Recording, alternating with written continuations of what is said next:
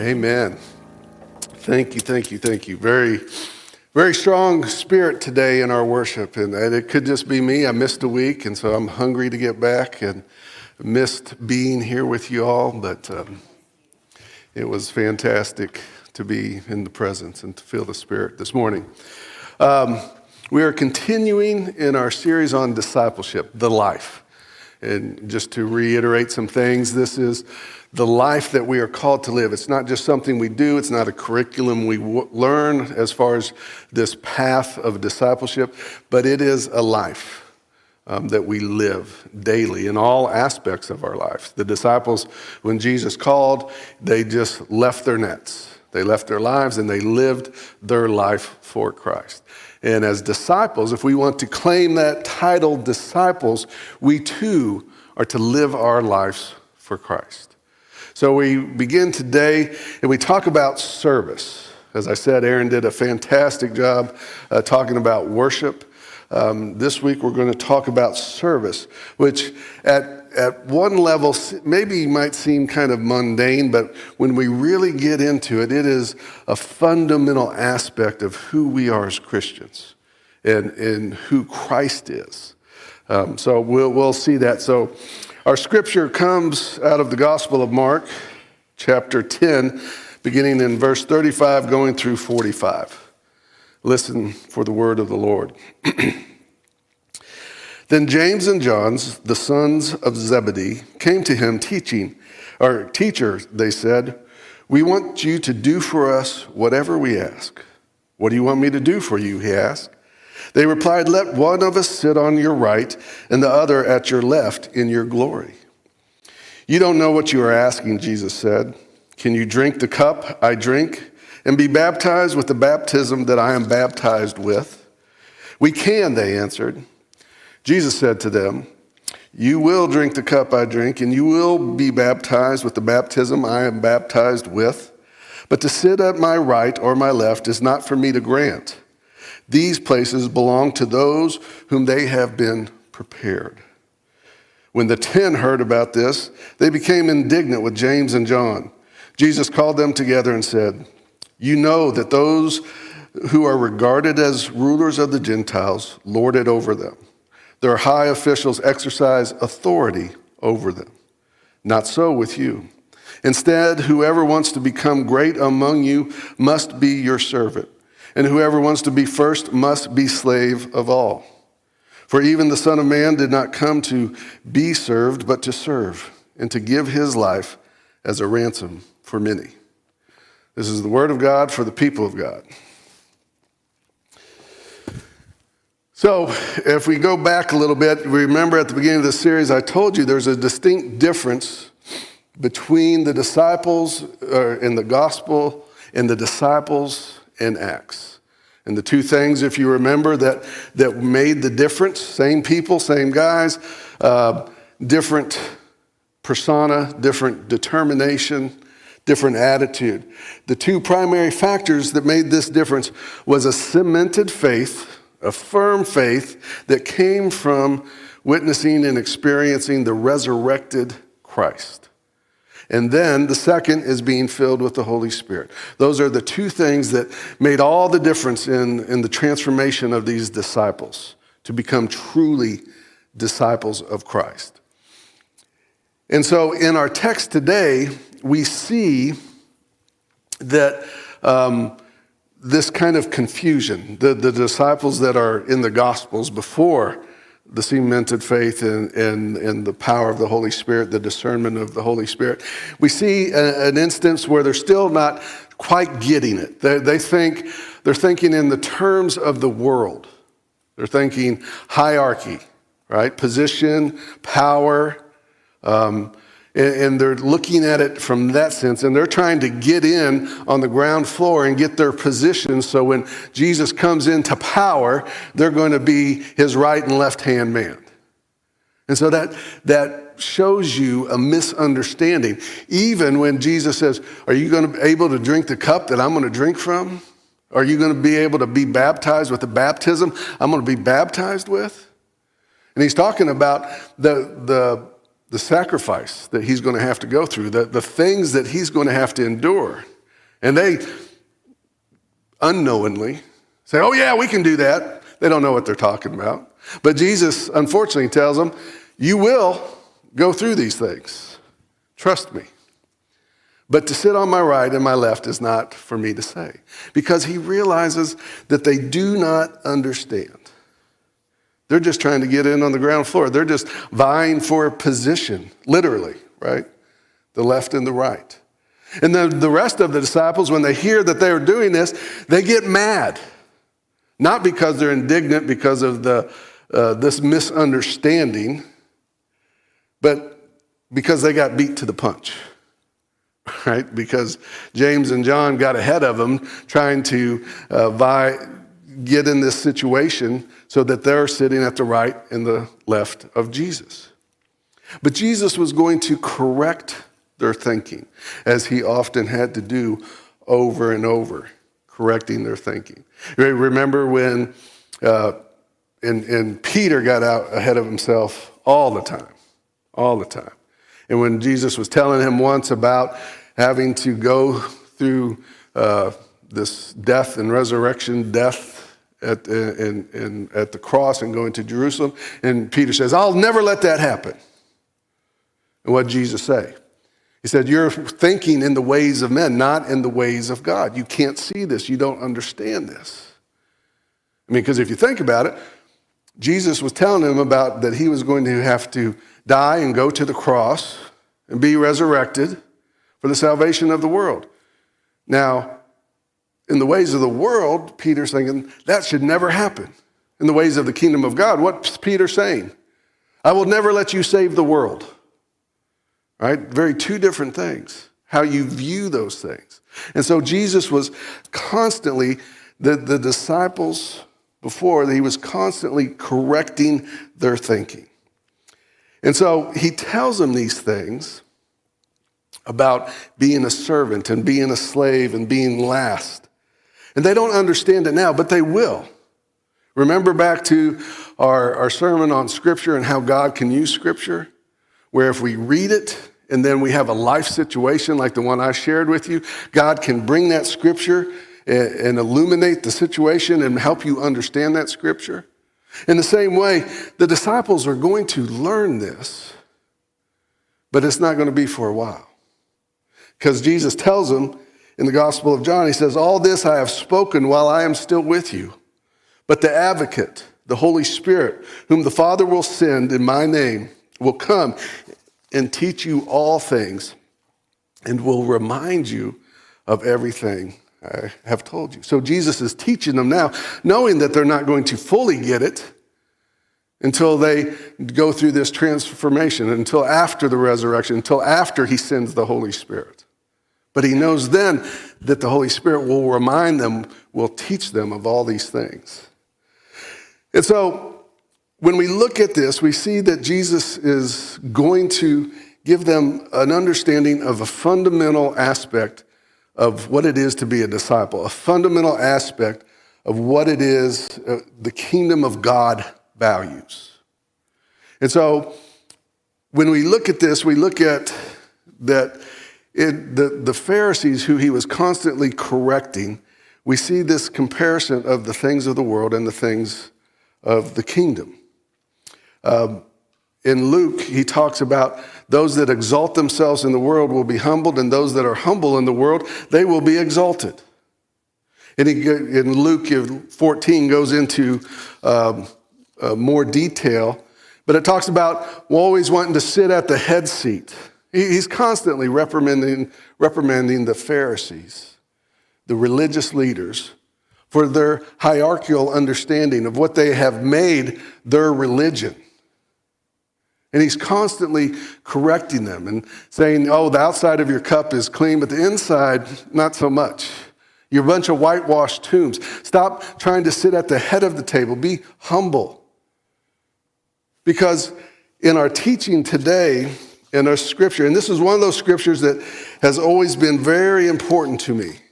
I mean, I think because it's when I came in as a young Christian, This was something that gave me an understanding about the difference of the world and the kingdom of God. And our scripture tells that Jesus goes over it. He shows this comparison. He talks about those that are of the world. They want to lord over. They are high officials. They want to be over people, this hierarchical thing. And that's different than the kingdom of God. See, here in this world, it's about power and prestige. But in the kingdom of God, Jesus says, no, it's not that. It's about serving and giving. And this is very much related to a deeper aspect. This serving is a little higher aspect than sacrifice. Because when we serve, we give ourselves to somebody else. We give of ourselves for somebody else. And it has all the aspects that are important to being a disciple. It has humility, kindness, compassion, selflessness. All those are key aspects of who Christ is and who we are supposed to be as his followers. But think about church sometime. Now, remember, I came to the Lord in my early 20s, and so I didn't know a lot about church. I didn't know a lot about denominations. And so I was learning all this, and I began not in a church, but reading the Bible on my own. And so I read stuff like this, and it spoke to me about being a servant, being a slave, being last, about sacrificing, being selfless. It had all these elements of what I understood about Scripture. And then I've been going to church. And then when I started the process to become a pastor, I was like, some of this stuff doesn't line up. You know, we have in our midst this idea of celebrity pastors, right? Which I am not one of those. But I remember as a young Christian, I would pull up and I'd see the best parking spot in the whole entire parking lot said, pastor's parking spot. It's like, well, that doesn't seem right. And then you had the biggest office, and you have all this hierarchical stuff, and just this, and it is not just pastors' fault, it's congregations that put them there. I've been in enough congregations that I have stories, but I won't tell names. So I was at one church, just to show you how they feed the ego of the pastor, that, hey, it's this CEO model. Well, we've read, there's books about CEO model of being a pastor. Well, that's not scriptural. That's not scriptural.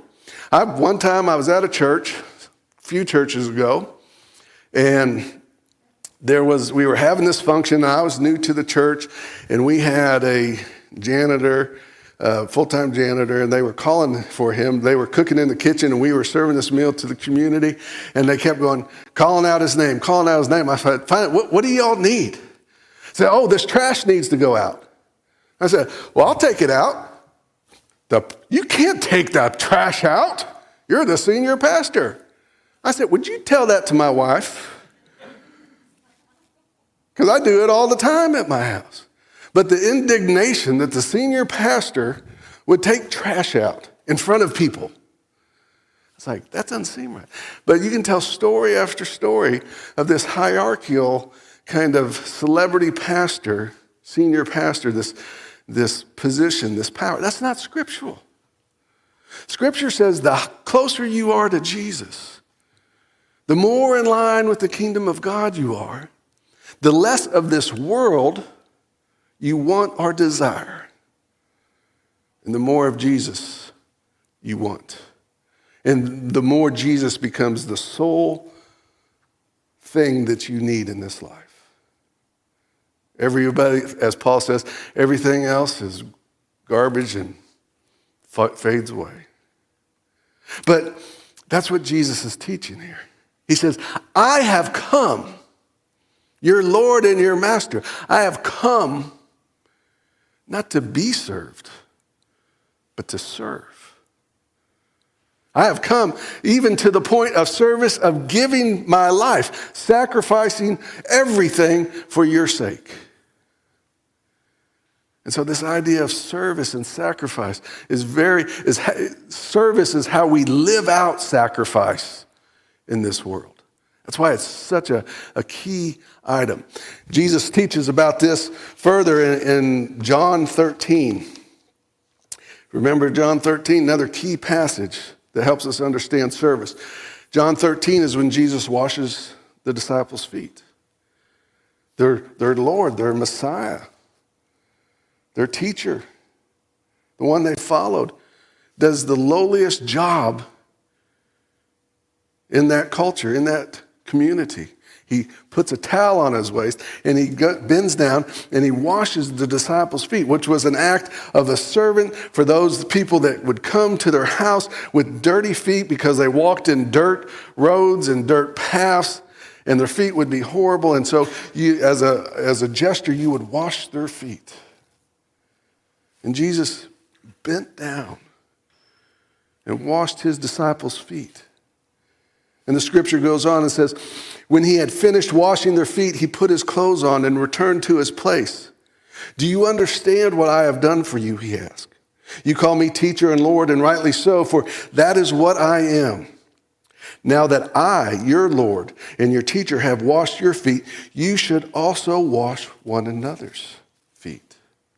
I have set you an example. He didn't just tell them, I have set you an example that you should do what I have done for you.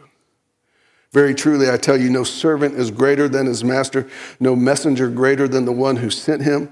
Now that you know these things, you will be blessed if you do them. Jesus told us to serve. And it's not from a position of weakness or low. Jesus did this from a position of ultimate strength. He was God incarnate. He had all the power of God around him. He didn't have to do what he did. He did it out of love for us.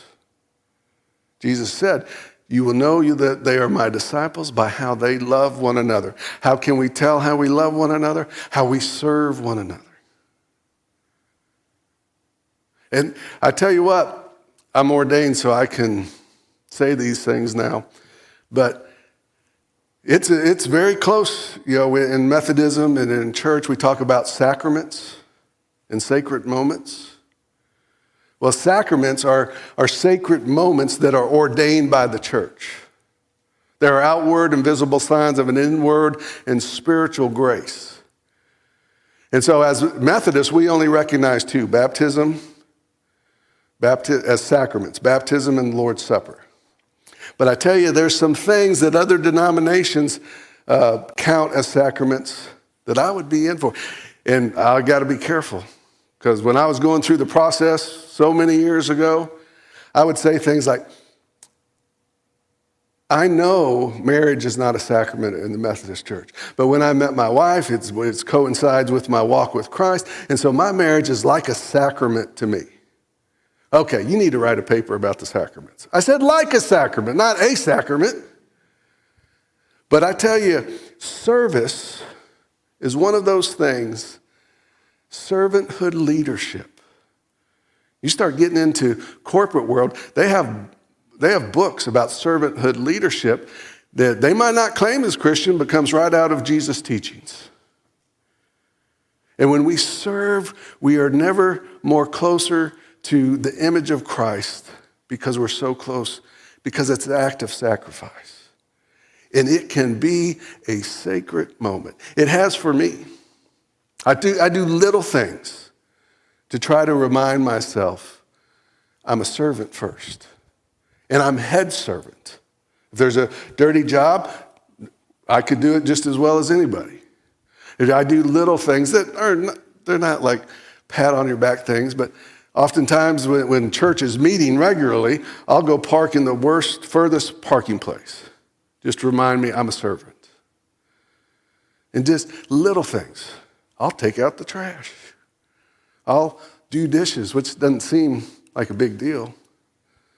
But apparently in some churches it is.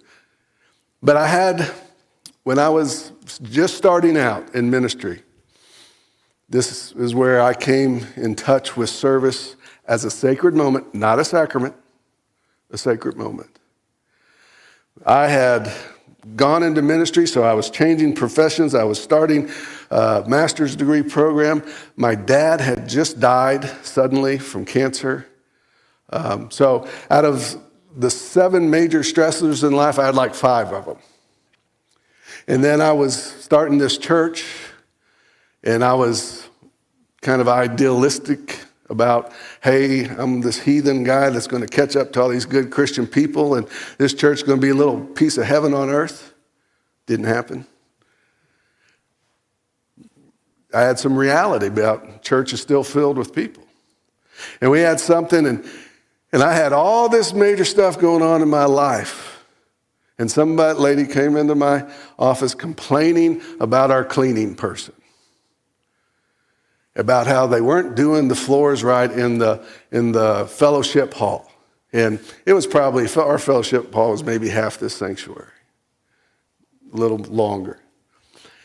And it was Saturday night, and I was just at about the end of my rope. And I had another message about the cleaning and da-da-da. And so told my wife, I'll be back. We had a parsonage. And I went over there, and I decided, I'm going to mop this floor. Didn't know what else to do. And so we had 10 o'clock Saturday night. I went in there, and I just mopped the floor. Just mopped the floor. All of a sudden, this peace came over me. And all of a sudden, I began to be reassured. And I just kept mopping the floor. No one knew I was doing it. But I felt God's presence. And from that moment on, I had viewed service as a sacrament, a sacred moment. And I mopped that floor for a year and a half and told nobody. Because it was not about telling people now, but they found out. But it was me and God in this small act of service that became a sacred moment for me. Because I was in humility, selflessly giving myself. And I felt so good and revived and at peace after that. And I continue to look at those moments, and I continue to try to find ways to serve, because I believe when we selflessly serve, we are never more like Christ. And our love for God and our love for others. And when we selflessly serve day in, day out, at any opportunity, that's part of living the life. Let us pray. Dear Lord, as we come to your table, I pray that we are reminded of your selfless act. Lord, that you gave your life that we might have life. You gave your life that we might be redeemed. Lord, and you did it not because you had to, because you loved us. So through this holy act of communion, Lord, may you speak to us about selfless service, selfless sacrifice, that we might walk more closely with you. It's in Jesus' name we pray. Amen.